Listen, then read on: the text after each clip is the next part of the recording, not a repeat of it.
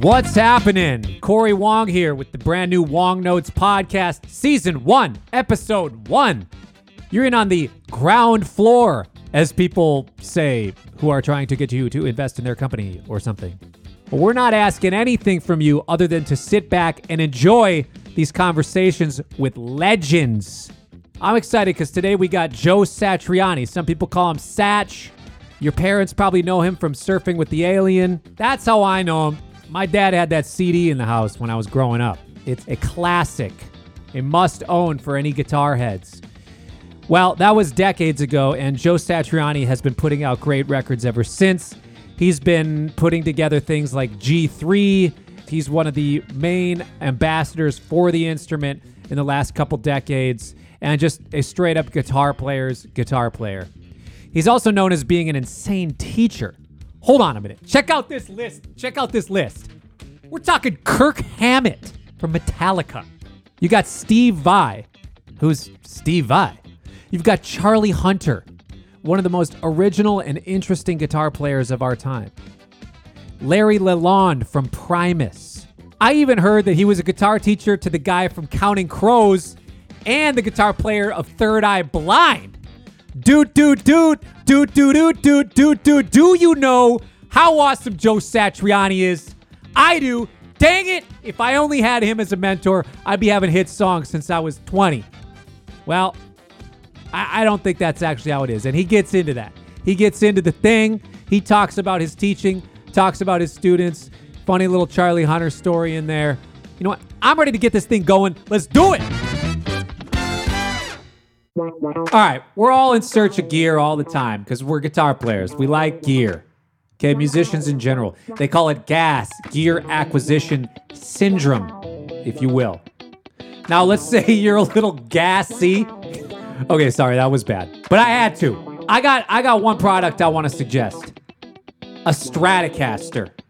Now, hey. Come on, that seems like the most basic suggestion. But I'll tell you what. Fender's making some dope instruments right now. I've been playing a Highway 1 Stratocaster for the last, I don't know how many years. But I did get this new American Ultra Series guitar. It's really awesome. I mean, it just is. And I wouldn't be telling you this unless I actually thought so. You've probably seen me on their little ads. They're popping up in your algorithm, which I can make an educated guess on because you're listening to a guitar podcast. So there you go. And I'm not the kind of guy who normally uses a humbucker in the bridge, but this guitar, the humbucker is amazing. It's got this coil tap system where you coil tap it and it splits into a single coil, but it doesn't do that thing that a lot of other coil taps do where it just gets quieter and thinner because it's gone from a humbucker to a single coil. It's got something built into it where it compensates for that, which I love. The other pickups are the ultra noiseless pickups, which are great for session work because you're not getting all the buzz and noise in the background, and especially when you're just playing quiet. Or if I'm on stage and I don't turn my volume off, I don't get all the same amp buzz because of the lights around or whatever. Great pickups, classic Strat tone, bubbly warm top end. It's got the bite, it's got the power. That Strat is dope. Great guitar. Check them out. If you play bass, hey, tell you what. You better believe I got that Ultra J bass to get my Jocko Rocco on, thumping away these 16ths. Okay, anyway, speaking of Rocco, San Francisco, Bay Area, let's hit this Satriani interview. Hey, Joe, thanks so much for being with us today. First off, I got a copy of your new record, and I am digging it. Oh, thank you. Thank you very much. Of course. Well, I play guitar on The Late Show with Colbert a fair amount, and I was on there a few months ago, and Chris Chaney was on with Perry Farrell talking about this record, either like just going right away to record it or he just got done recording it. Either way, he was stoked about recording it. I was excited to hear it. Oh, Chris is amazing. You know, he's one of those guys that I can't think of very many bass players who have the ability to really follow directions to the T, but also to offer up a million different alternatives. He can play the craziest music. The most conservative approach is easy for him as the most unorthodox. He always comes with the right gear. And of course, he's an exceptional human being, which really helps, when you're in the studio working really hard, He's got some crazy ideas about how to stay healthy, which is always totally part of what, just having him show us all the crazy planks that he does every day to keep so fit is scary, but he knows how to rock out, which is why I like to have him in the session. Yeah, and it's funny because he's got such a wisdom about it, but he's one of those cats that just has nothing to prove. He knows he's great. He's going to play the appropriate and the right thing. It's cool. It's fun to watch him do that. It's always better too. It's an interesting process. You're in the studio. Your emotions are running high. If you're the guy running the show, there's all that extra anxiety about the entire project, let alone what's happening minute to minute. Yeah. And you need someone who can be crazy, but also has a very cool head about him that, can keep track of what's actually happening. And everything that he offered up turned out to be the right thing in the end. And that's why I brought him back, because we did the Unstoppable Momentum record together, and he really impressed me with that ability of just always doing the right thing. And you may not notice it at the moment, but at the end of the day or 3 weeks later when you do an overdubs, you go, oh, that's why he did it like that, because it works. It's funny. I actually feel that sometimes when I play live with certain drummers, I think, oh man, I want more energy. I want more Subdivision. And then I listen back to the recording and realize, like, no, the drummer had exactly the right energy and Subdivision we needed. It was just like in the moment, it felt like, but I just trusted that, like, yeah, you did what was right. And listening back, oh, sure enough, it was right. That's funny. You say Subdivision. I immediately think of playing with Marco Minnemann, who is such an advanced human being when it comes to subdividing. And boy, fasten your seatbelt. If you give him just an inkling that that you're going to allow him to go Subdivision crazy, good luck trying to follow where he is. He's got such a joyous approach to playing music. He's just like a little kid, and he just happens to be like a mathematical genius in his brain when it comes to handling time. It just nothing phases him. It's crazy.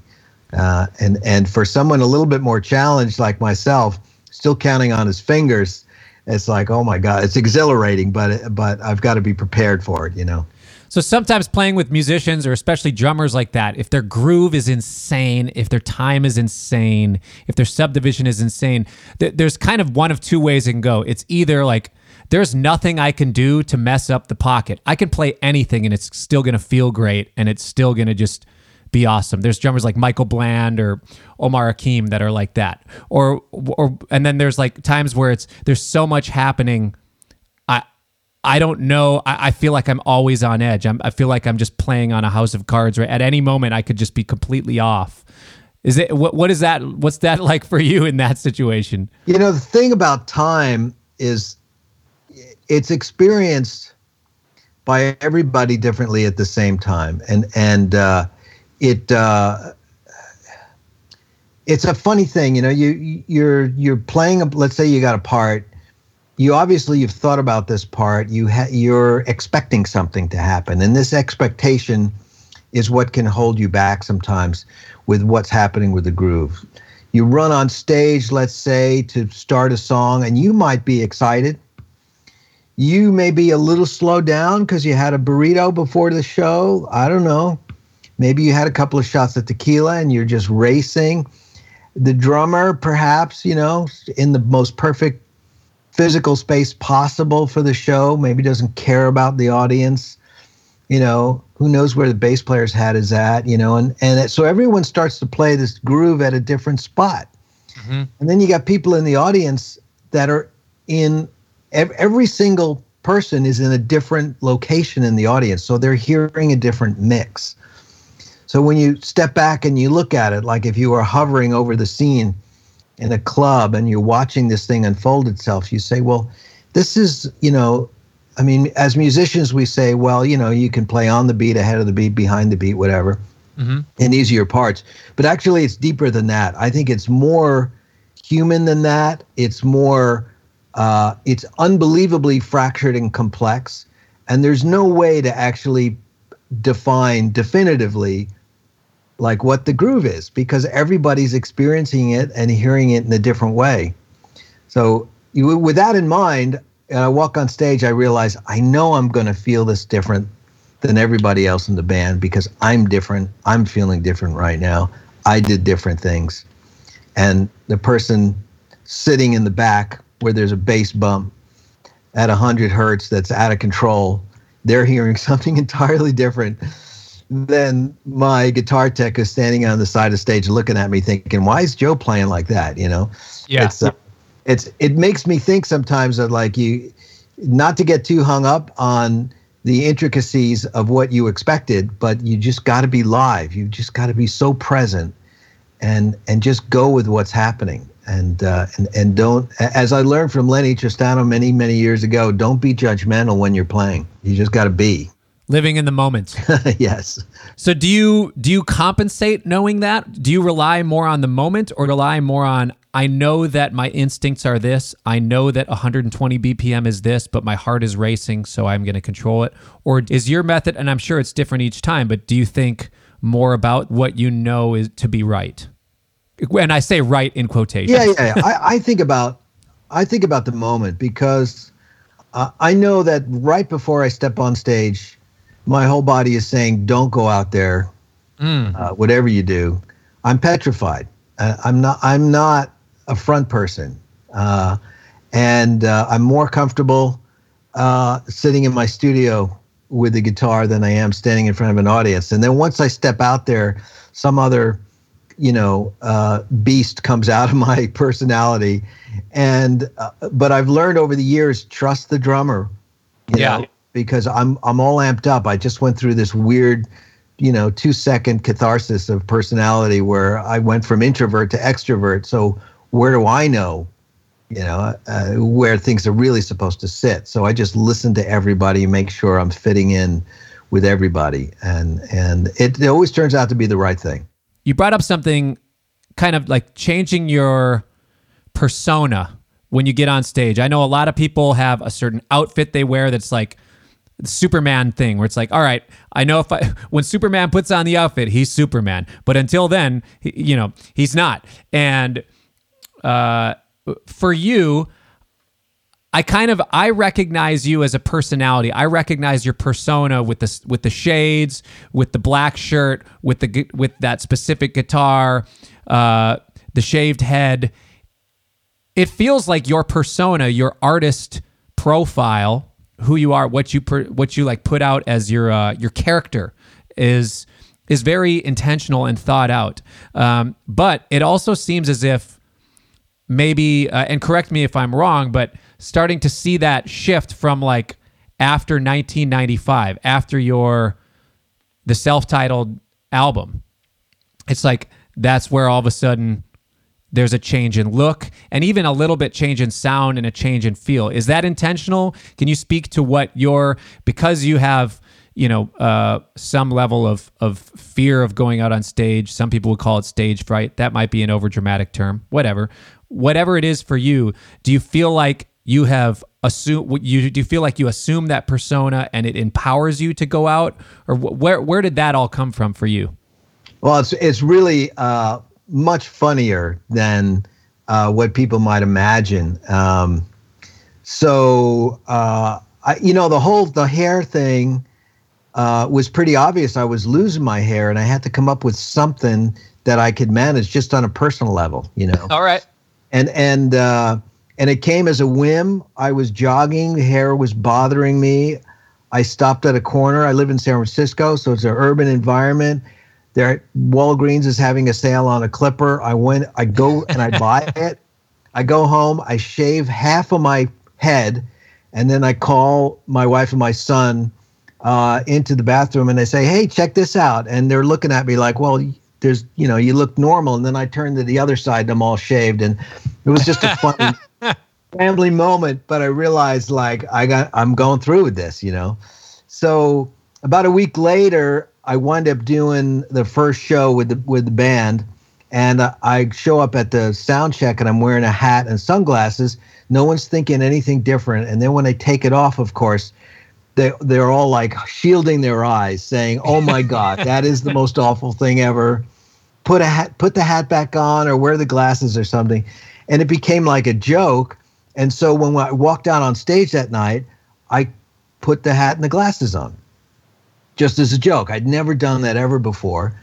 And I noticed that there was a change in the audience. They just suddenly took me more seriously, perhaps, or thought I was more mysterious than I was. Mm-hmm. And I thought, okay, it's kind of warm, so I got rid of the hat. But I thought the glasses are kind of cool. You know, you don't have to squint your eyes so much, and it's kind of interesting. And so I just kind of went with it. But it started out, it was because I horrified, Stu and Jonathan, and I was doing them a favor by softening the look, But then also personally, it's like I was never thinking like, I was going to get a wig, or I was going to, I was just thinking like, I just have to be Joe. That's it. That's just the way I am always. And so I'm not going to get involved in anything more complicated than that. So that became easy. I think it's a coincidence, I think, that the sound started to change. The 90s were crazy for someone who put out records in the 80s anyway. Yeah. When it comes to guitar. I put out The Extremist, which was my love letter to classic rock at exactly the wrong moment when grunge was taking off. So, but it turned out to be a great thing to do. It just sort of distanced me from what was happening. Although economically it was kind of hard to get noticed while all this other stuff was happening.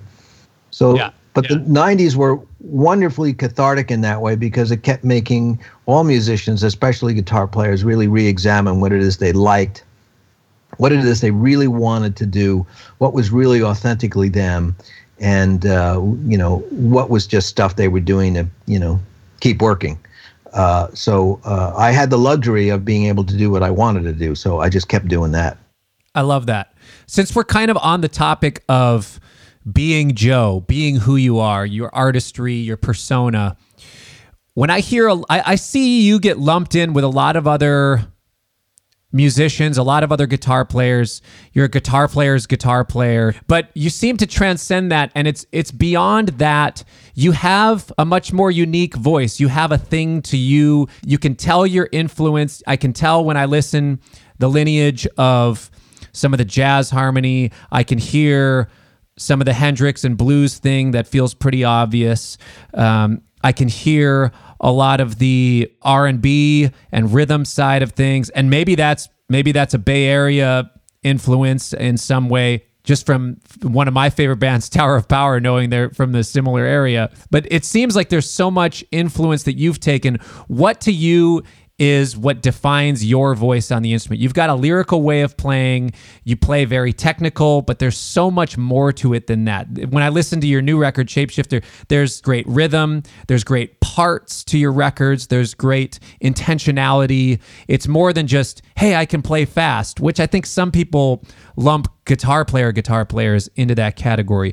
What defines to you, like in your words, how would you describe your voice on the instrument and who you are? When somebody says, give me the Joe Satriani thing, what is that to you? Well, first of all, I'm immune to it. When people say, give me that Joe Satriani thing, I don't know what that is. I'm just being me. I can tell you that, growing up with parents who were jazz-age kids and loved listening to jazz, I heard that all the time. I heard classical music all the time growing up. Youngest of 5 kids, so my older siblings lived the late 50s, all of the 60s, full tilt. And when they left the house, they left the records. And so that became my background. And my influences are just right there for everybody to see. It's so obvious, I like to celebrate the guitar. I like to celebrate my influences. I like playing things on the guitar that are very guitar-like, that's kind of like the hallmark of what you do as well. It's very guitar-like. It's stuff you can do on guitar. It's fun to do on guitar. So you might as well just focus on it, let the horn players do the horn bits and the bass do the bass bit, so I know it's attractive sometimes or exciting to chase after other things, but I've always leaned back on letting the composition push the guitar technique to where it needs to go to make the song happen. And in the additional sort of umbrella approach would be to make sure it sounds like a guy playing a guitar and not something else, because then that's pointless. Sure. And so those two things together, they kind of remind me of Hendrix in a way. I mean, to me, when I listened to Hendrix records, every song was different. He never sort of like promoted his technique. He just played. I mean, it's just really crazy. That whole like know me for my technique kind of thing came a lot later. It may have been in jazz and I missed it because I'm not a jazz. I'm just a rock and roll age kid, you know. Yeah. But the players that I grew up loving were so unique and different, from Hendrix to Iommi, Wes Montgomery, Billy Bauer. I mean, they were just so odd when you think about it. Yeah. Alan Holdsworth, I mean, he's such an odd character, but so brilliant at the same time. But their compositions and their compositional desires, I guess, especially with somebody like Alan Holdsworth, that pushed him to have to develop a way of playing, because he just had to play those chords. He had to try to step up to Coltrane's, legend and try to and celebrate it, And with interesting guitar technique too, with so much left hand and legato. So beautiful. I mean, yeah. I remember seeing him at a small club on Long Island when I was a teenager, a place called My Father's Place in Roslyn, Long Island. Yeah. And he was on that tour with Tony Williams, Alan Pasqua, and I forget who was playing bass that night. And there he is with the SG and the Marshall with one of the cabinets facing the wall, probably a 50-watt 71 Marshall, and he had a small stone face shifter. I mean, it was as raw as you can get in a club that holds like 65 people. And it must have been such a bummer gig for those guys. But for me, this, 15-year-old kid in the audience, it was heaven. It was like heaven from another galaxy. I just couldn't believe somebody could play that set of gear like that and make it sound so beautiful, just cascading legato technique, all the notes that I heard on the record. But it was still raw, and because of when I was born and everything, it had to sound like rock for me to like it, I loved it, there were so many moments in my life where the moment reaffirmed my love of music and musicianship and the rawness of rock and roll, and how it includes all different styles and techniques. And it seems to have no barriers to it, I still love that. All right, folks, this is a fun conversation. We got to pause for a second. I told you about the Stratocaster at the beginning of this episode. Now I'm here to tell you about that American Ultra Telecaster. That thing is dope. All the bite, all the crunch, everything that you want from rock to country. I use a Tele for that Prince rhythm sound. It's great, and the American Ultra right now is my axe of choice. Okay, let's get back to it. You've been known to be a great teacher. And speaking of artistic voice and just like finding your thing, the first I heard of the legend of Joe Satriani as a teacher and why it was a good idea to have Joe as a teacher was from my friend Charlie Hunter. Charlie told me that he had some experience with you when he was on the scene. He was like, if you want to figure out your thing, get with Joe. And he speaks very highly of you as a teacher. And when I look at the list of many of your students or understudies, whatever you want to call apprentices, I don't know, whatever you want to call them, people that you've been able to give advice to on the guitar. There's so many interesting players. There's Charlie Hunter, who has such a unique voice on the instrument and something very specific. Steve Vai, who has a specific, interesting voice on the instrument. Larry Lalonde from Primus, who has such a sound and such a thing to the way that he plays. Kirk Hammett from Metallica. There's so many people that you have been a teacher to that have, to me, such iconic voices on the guitar. And beyond just guitar, just music in general, it feels like they have been able to also make a fingerprint on music And I think that's probably a testament to the way that you approach music and the way that you teach it to others. What's the secret, Joe? Well, first of all, you have to be lucky enough to have like brilliant kids walk into your door. I mean, God, I mean, how can I possibly figure out and explain that I grew up in the same town with Steve Vai, that we had the same music theory teacher in high school in a little public school in a teeny little town. And we were both just crazy Italian-American kids who wanted to be rock stars. I mean, it's just so random. I mean, Charlie's story is so funny because I knew his mother because she was a luthier who worked at the store. The only reason why I was teaching at that guitar store was because I lived across the street.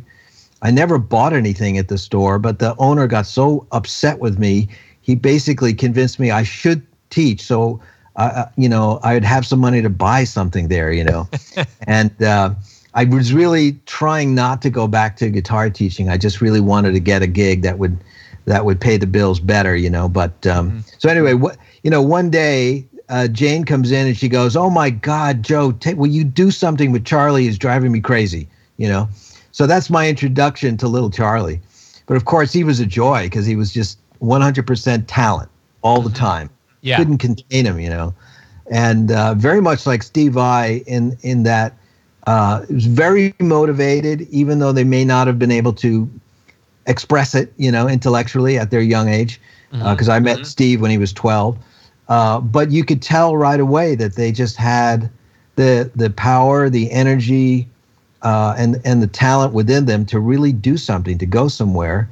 They knew what they wanted, which was so important, because it's hard to play, it's hard to be great, easy to be good, but it's really hard to be great. But these guys were destined to be great. So I think part of the secret is you got to figure out what they're good at, what's pointless to try to make them practice.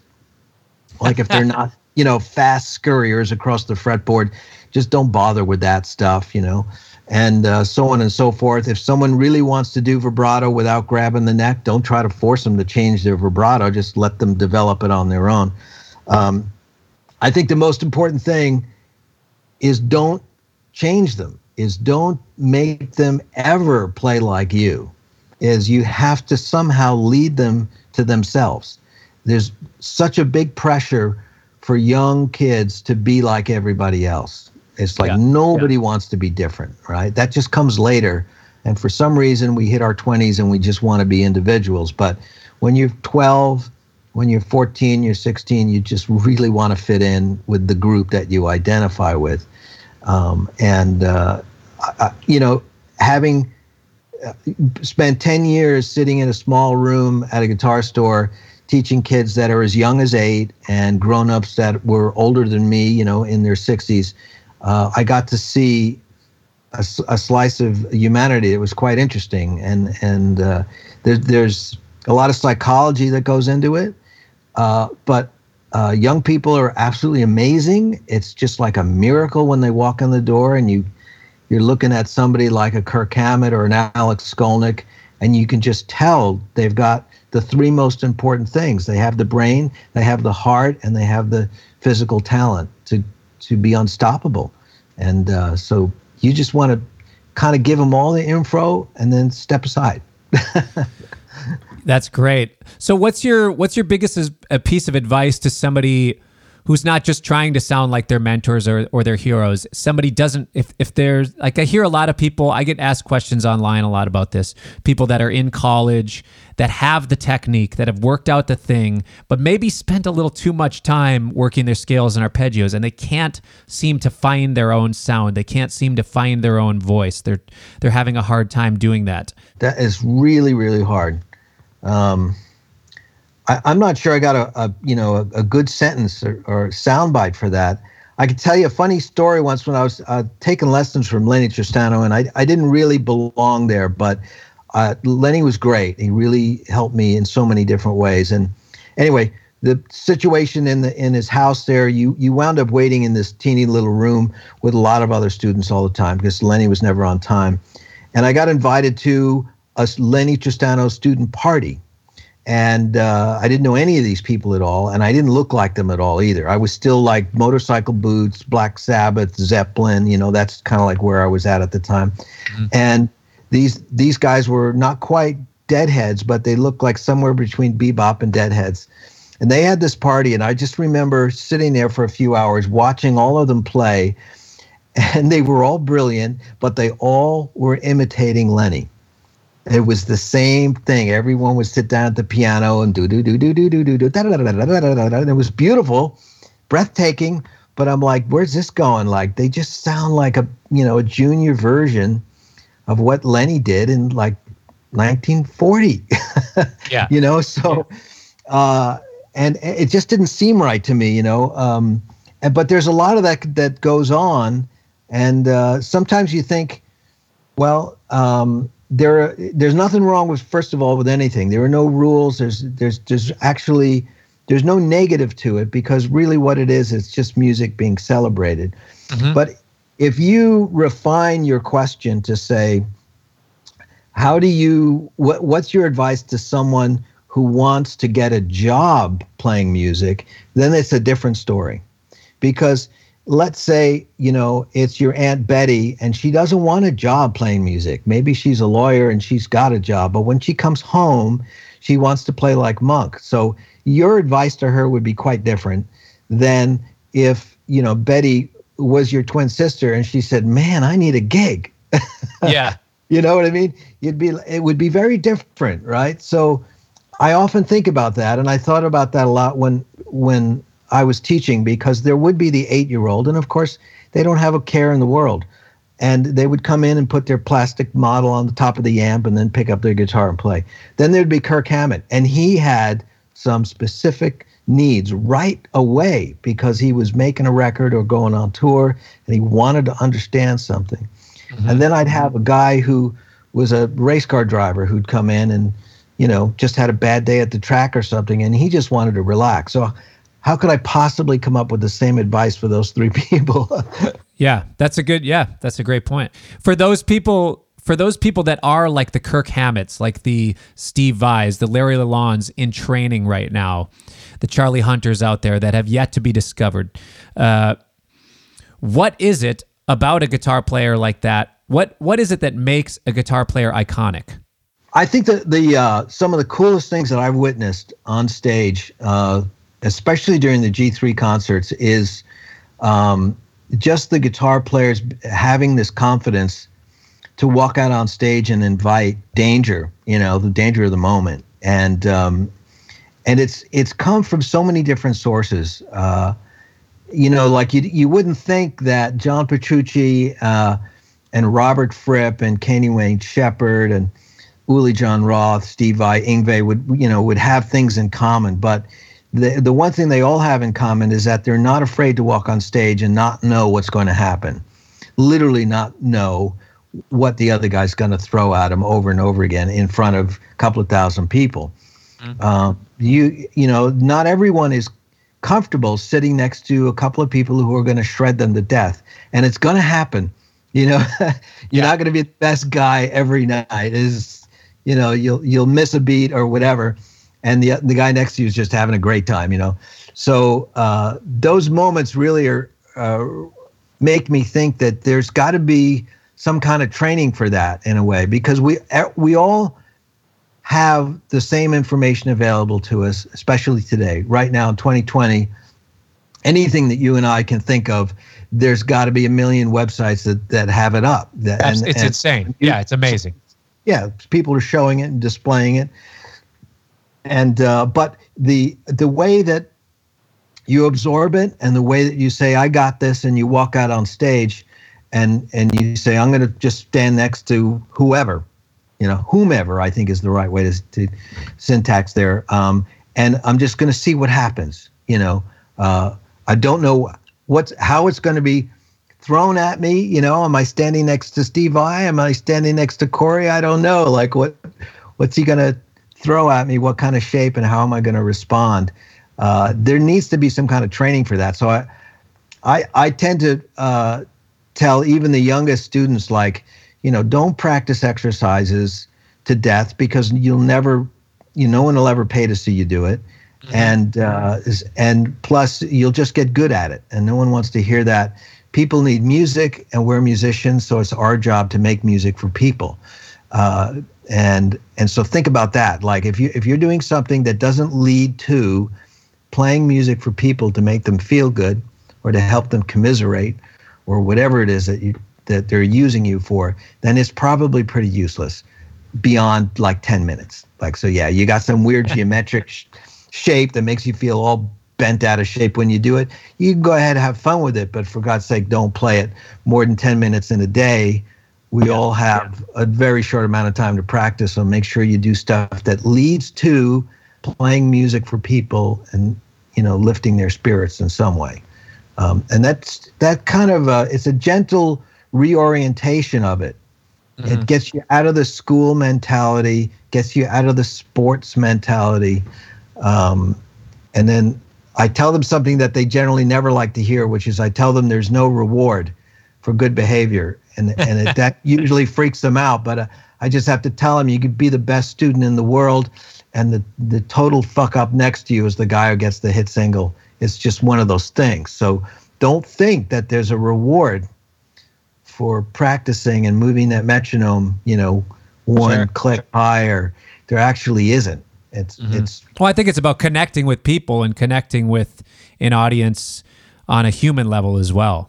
That's the only thing. That is the only thing. Actually, that is the only thing, because everything else will get learned.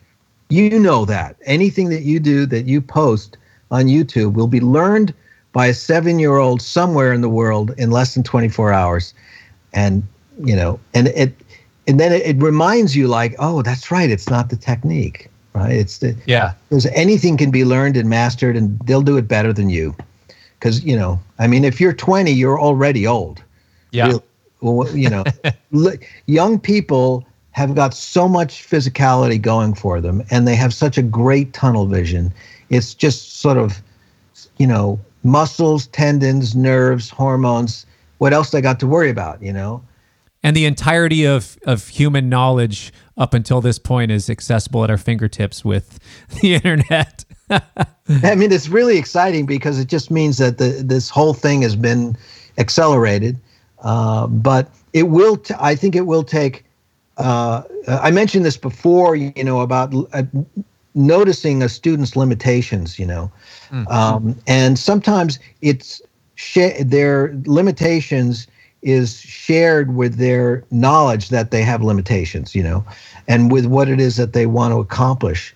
And so, and I saw that in teaching that, like sometimes there would be, Kirk Hammett would come in and he'd say, this chord progression does not fit anywhere. How do I develop a solo over a chord progression that's never in one key, and still make it rock, right? And then David Bryson would come in and he'd say, I just really need to understand keys and how chords can fit in one key and what key complements the other. And please, I'm not interested in scales and soloing. You know what I mean? And you have two different bands there, right? That, that are represented in these two players, but they have the same drive. Yes. That, you know what I mean? It's really admirable. They know what they want. They know what they like.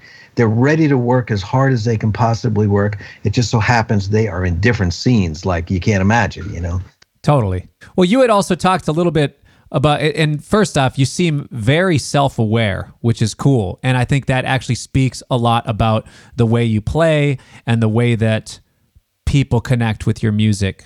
You have a very human element to the way that you talk about music, and that actually just translates in when you play it.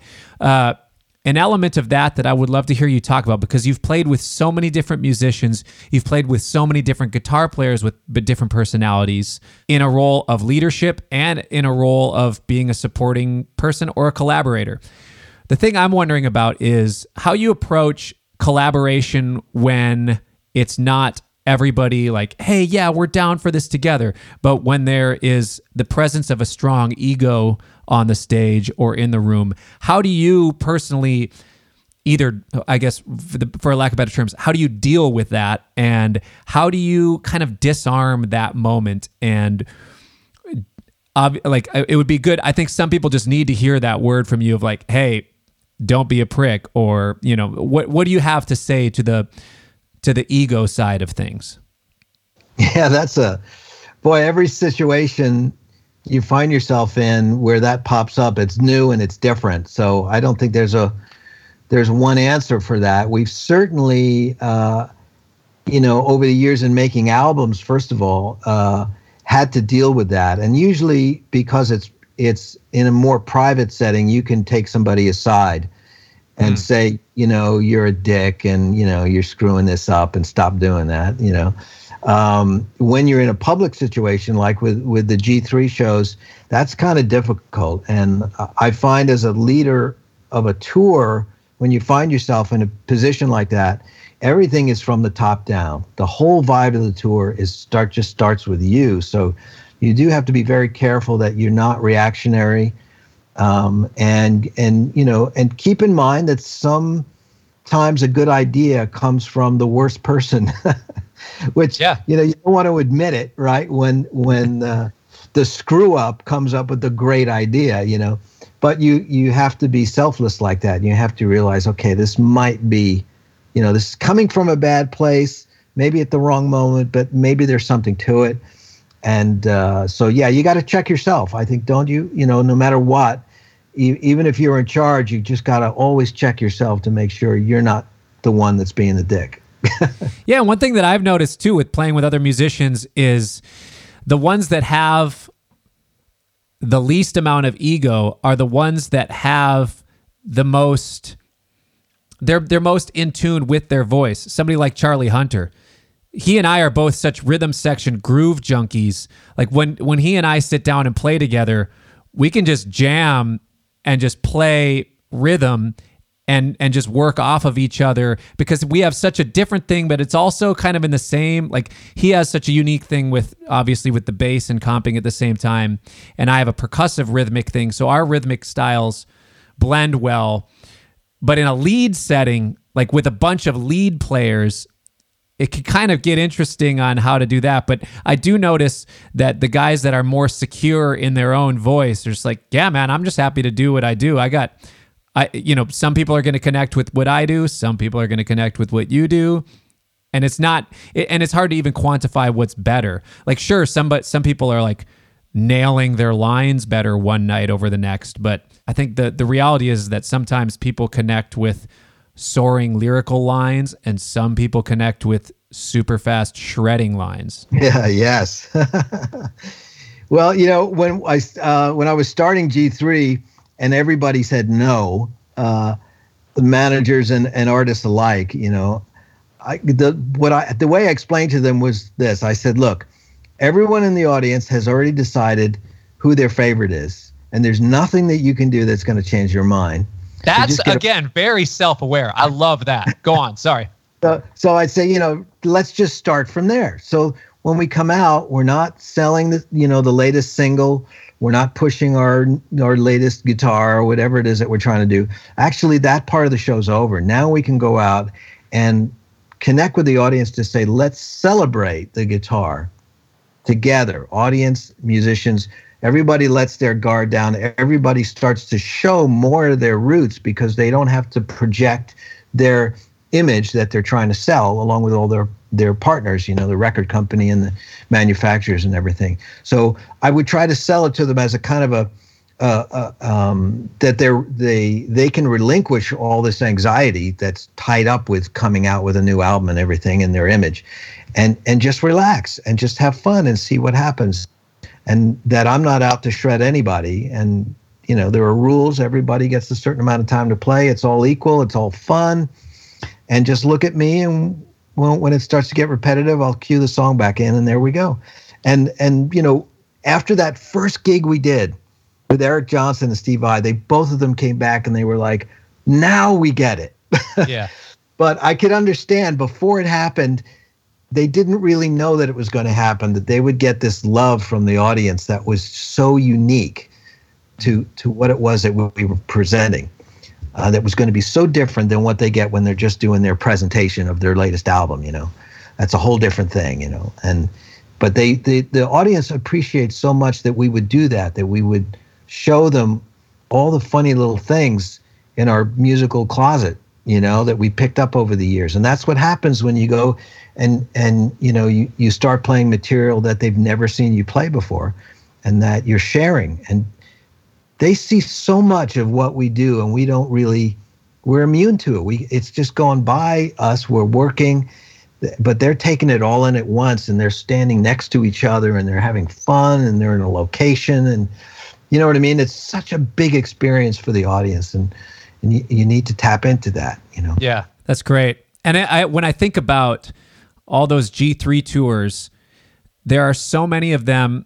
Like when when the way that you talk about the guitar in the 90s, it sounds to me like in the 90s, you had all these cats, and for, the last 20, 30 years, you've had all these cats that were like yourself, that were ambassadors for the guitar in that era. And now you guys, many of you have become icon status, where it's like, you're the legends. You're the ones that all of us, as like now, kind of like I'm feeling like for myself, like falling into this role as an ambassador for the guitar to my generation, and for right now trying to figure out like, oh, there's so much music that's gone electronic, but there's a lot of music that does work well with guitar, and the guitar still is an important thing in music. As an ambassador for the guitar now, speaking to a guitar icon yourself, what do you have to say, and what advice do you have for those of us that are like, the guitar is cool, everybody should use it, for those of us that are trying to continue to keep it in the zeitgeist, if you will? Yeah, that's quite a request. I mean, I don't know what you can do. I don't think you can do anything about that. I remember, being in the studio in '95 and in a moment where I was pondering something, which way to go. Glenn Johns said to me in his wonderful accent, he goes, Joseph, it's not your job to decide what people will like and what people will not like. It's your job to play your bloody guitar. So go out there and play your bloody guitar. It was just a really good kick in the ass just to get out there and just don't think about the consequence.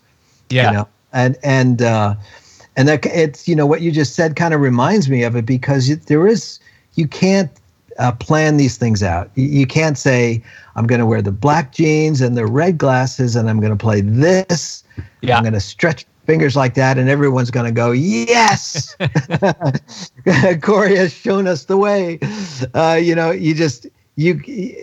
You can't make people, drink the Kool-Aid.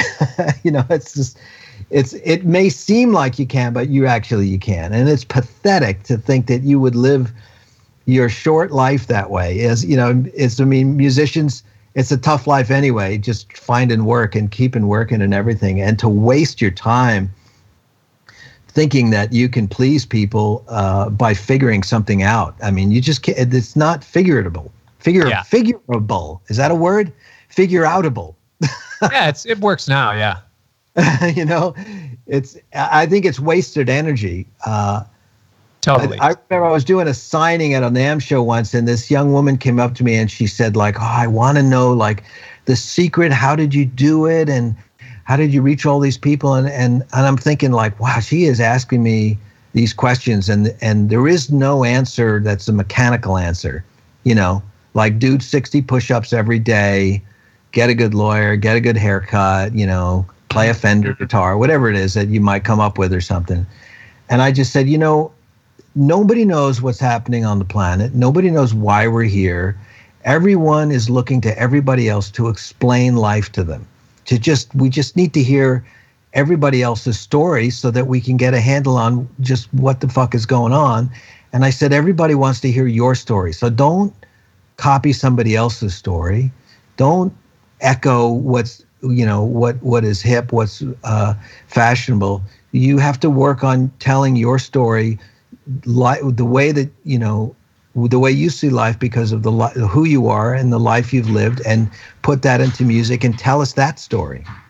Yeah, and that seems to be, again, just an overwhelming thing of coming back to being you.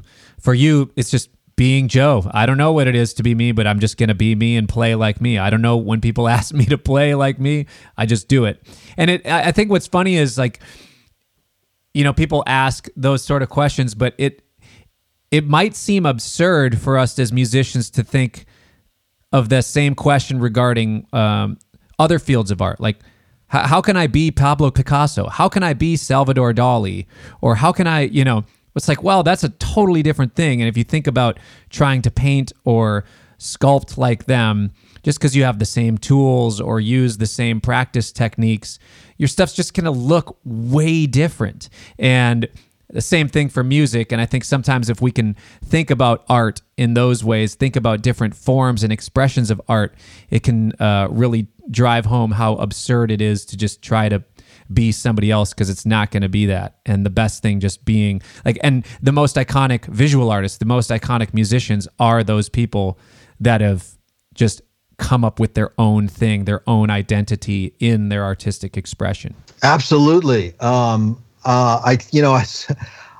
Last year when we were out doing the Hendrix tour, the whole thing, being immersed in playing those Hendrix songs, first of all, was just so wonderful and crazy anyway, because the songs were so light, so few parts, and yet recreating that magic that Jimmy did was just like some kind of odd alchemy. It was so mysterious, so much fun. And then we're out there, and Dick Dale had passed away, and I started to really get deep into his life story, and I thought, wow, what an unusual story. What an unusual history, family history, that led him and his music to where it has arrived today and how people see it. You just can't figure that. You can't dream that stuff up, and even could he, he was just living it, and he just did what was him, what was part of his background, and it led him to become an icon and to represent a particular style. He didn't sit down and think about that. You know what I mean? Yeah. With a legal pad and a pencil, and say, okay, now this is how I become an icon over several decades. He was just trying to survive and have fun at the same time while playing his guitar.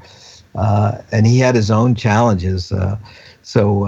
It again and again, life illustrates itself to me that the art of being original is actually just being yourself, and you couple that with the ideas that you understand there's probably no reward for good behavior, and but it's a good idea to be prepared for luck. And that's another thing that's extremely important to tell students of the instrument and the entertainment industry, that you need to be prepared for luck. As silly as it may seem, it's like a little kid laying out their clothes for school, the night before. It seems like a silly thing, like where your clothes are. It's not like you're going to forget in the morning, right?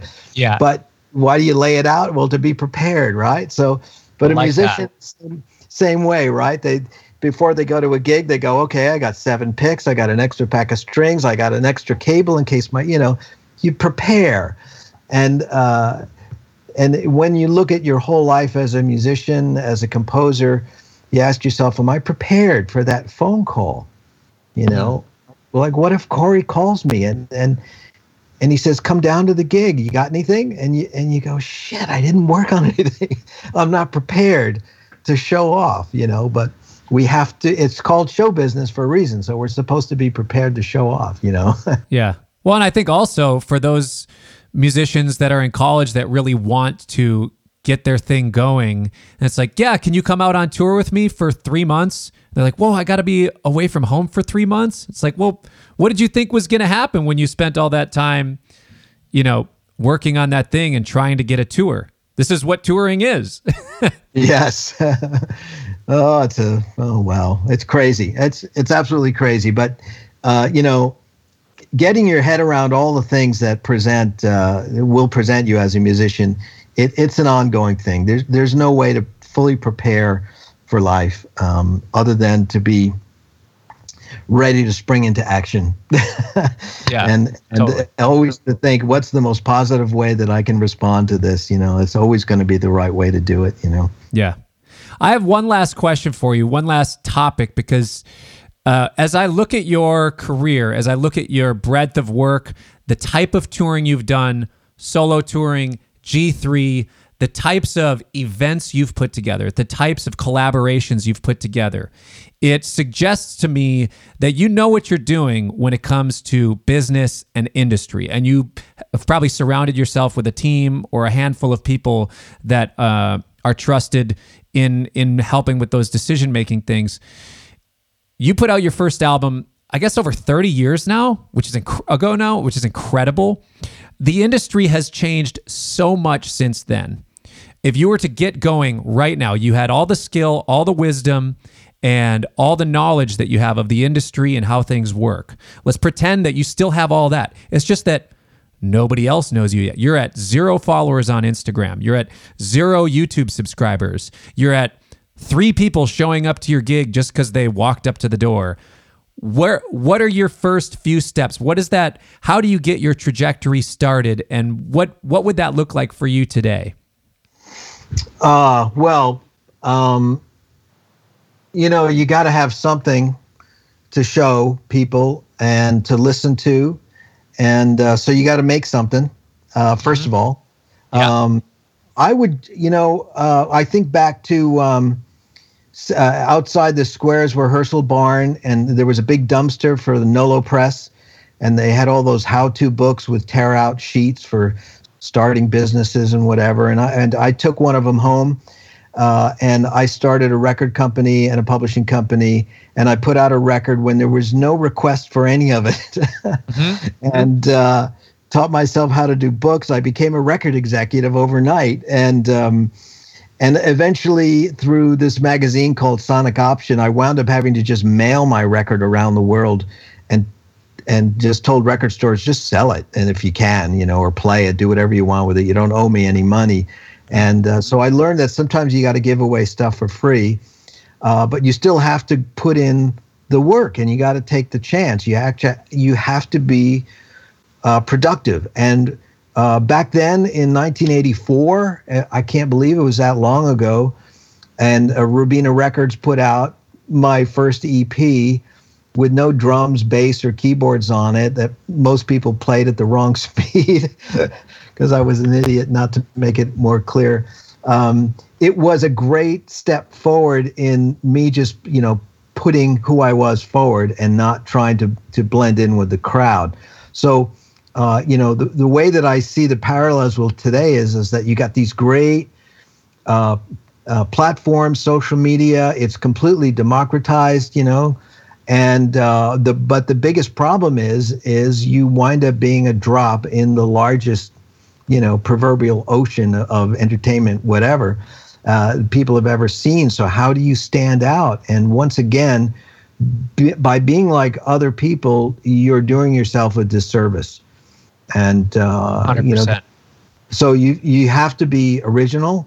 But let's put it this way: if you have decided to play out of time and out of tune, most likely you will get fewer people enjoying your music rather than if you were playing in tune and in time. That's just a little observation that I've noticed listening to music for that's been written for the last 400 years, that, people get kind of bugged out when it's out of time, it's not grooving, and if it's out of tune and in the wrong key. I used to tell people when people used to ask me about scales and how to hit the right note and stuff, and I'd say, well, let's say you're writing for a score, and I play. I'm like, the last time I did this, Steve and I were on stage, and I asked Steve to play an E chord, and I said, there's a little scene in a movie, and a baby's taking its first steps walking down the hallway towards you, and you could play these notes. And of course, I just played some notes in the E major scale.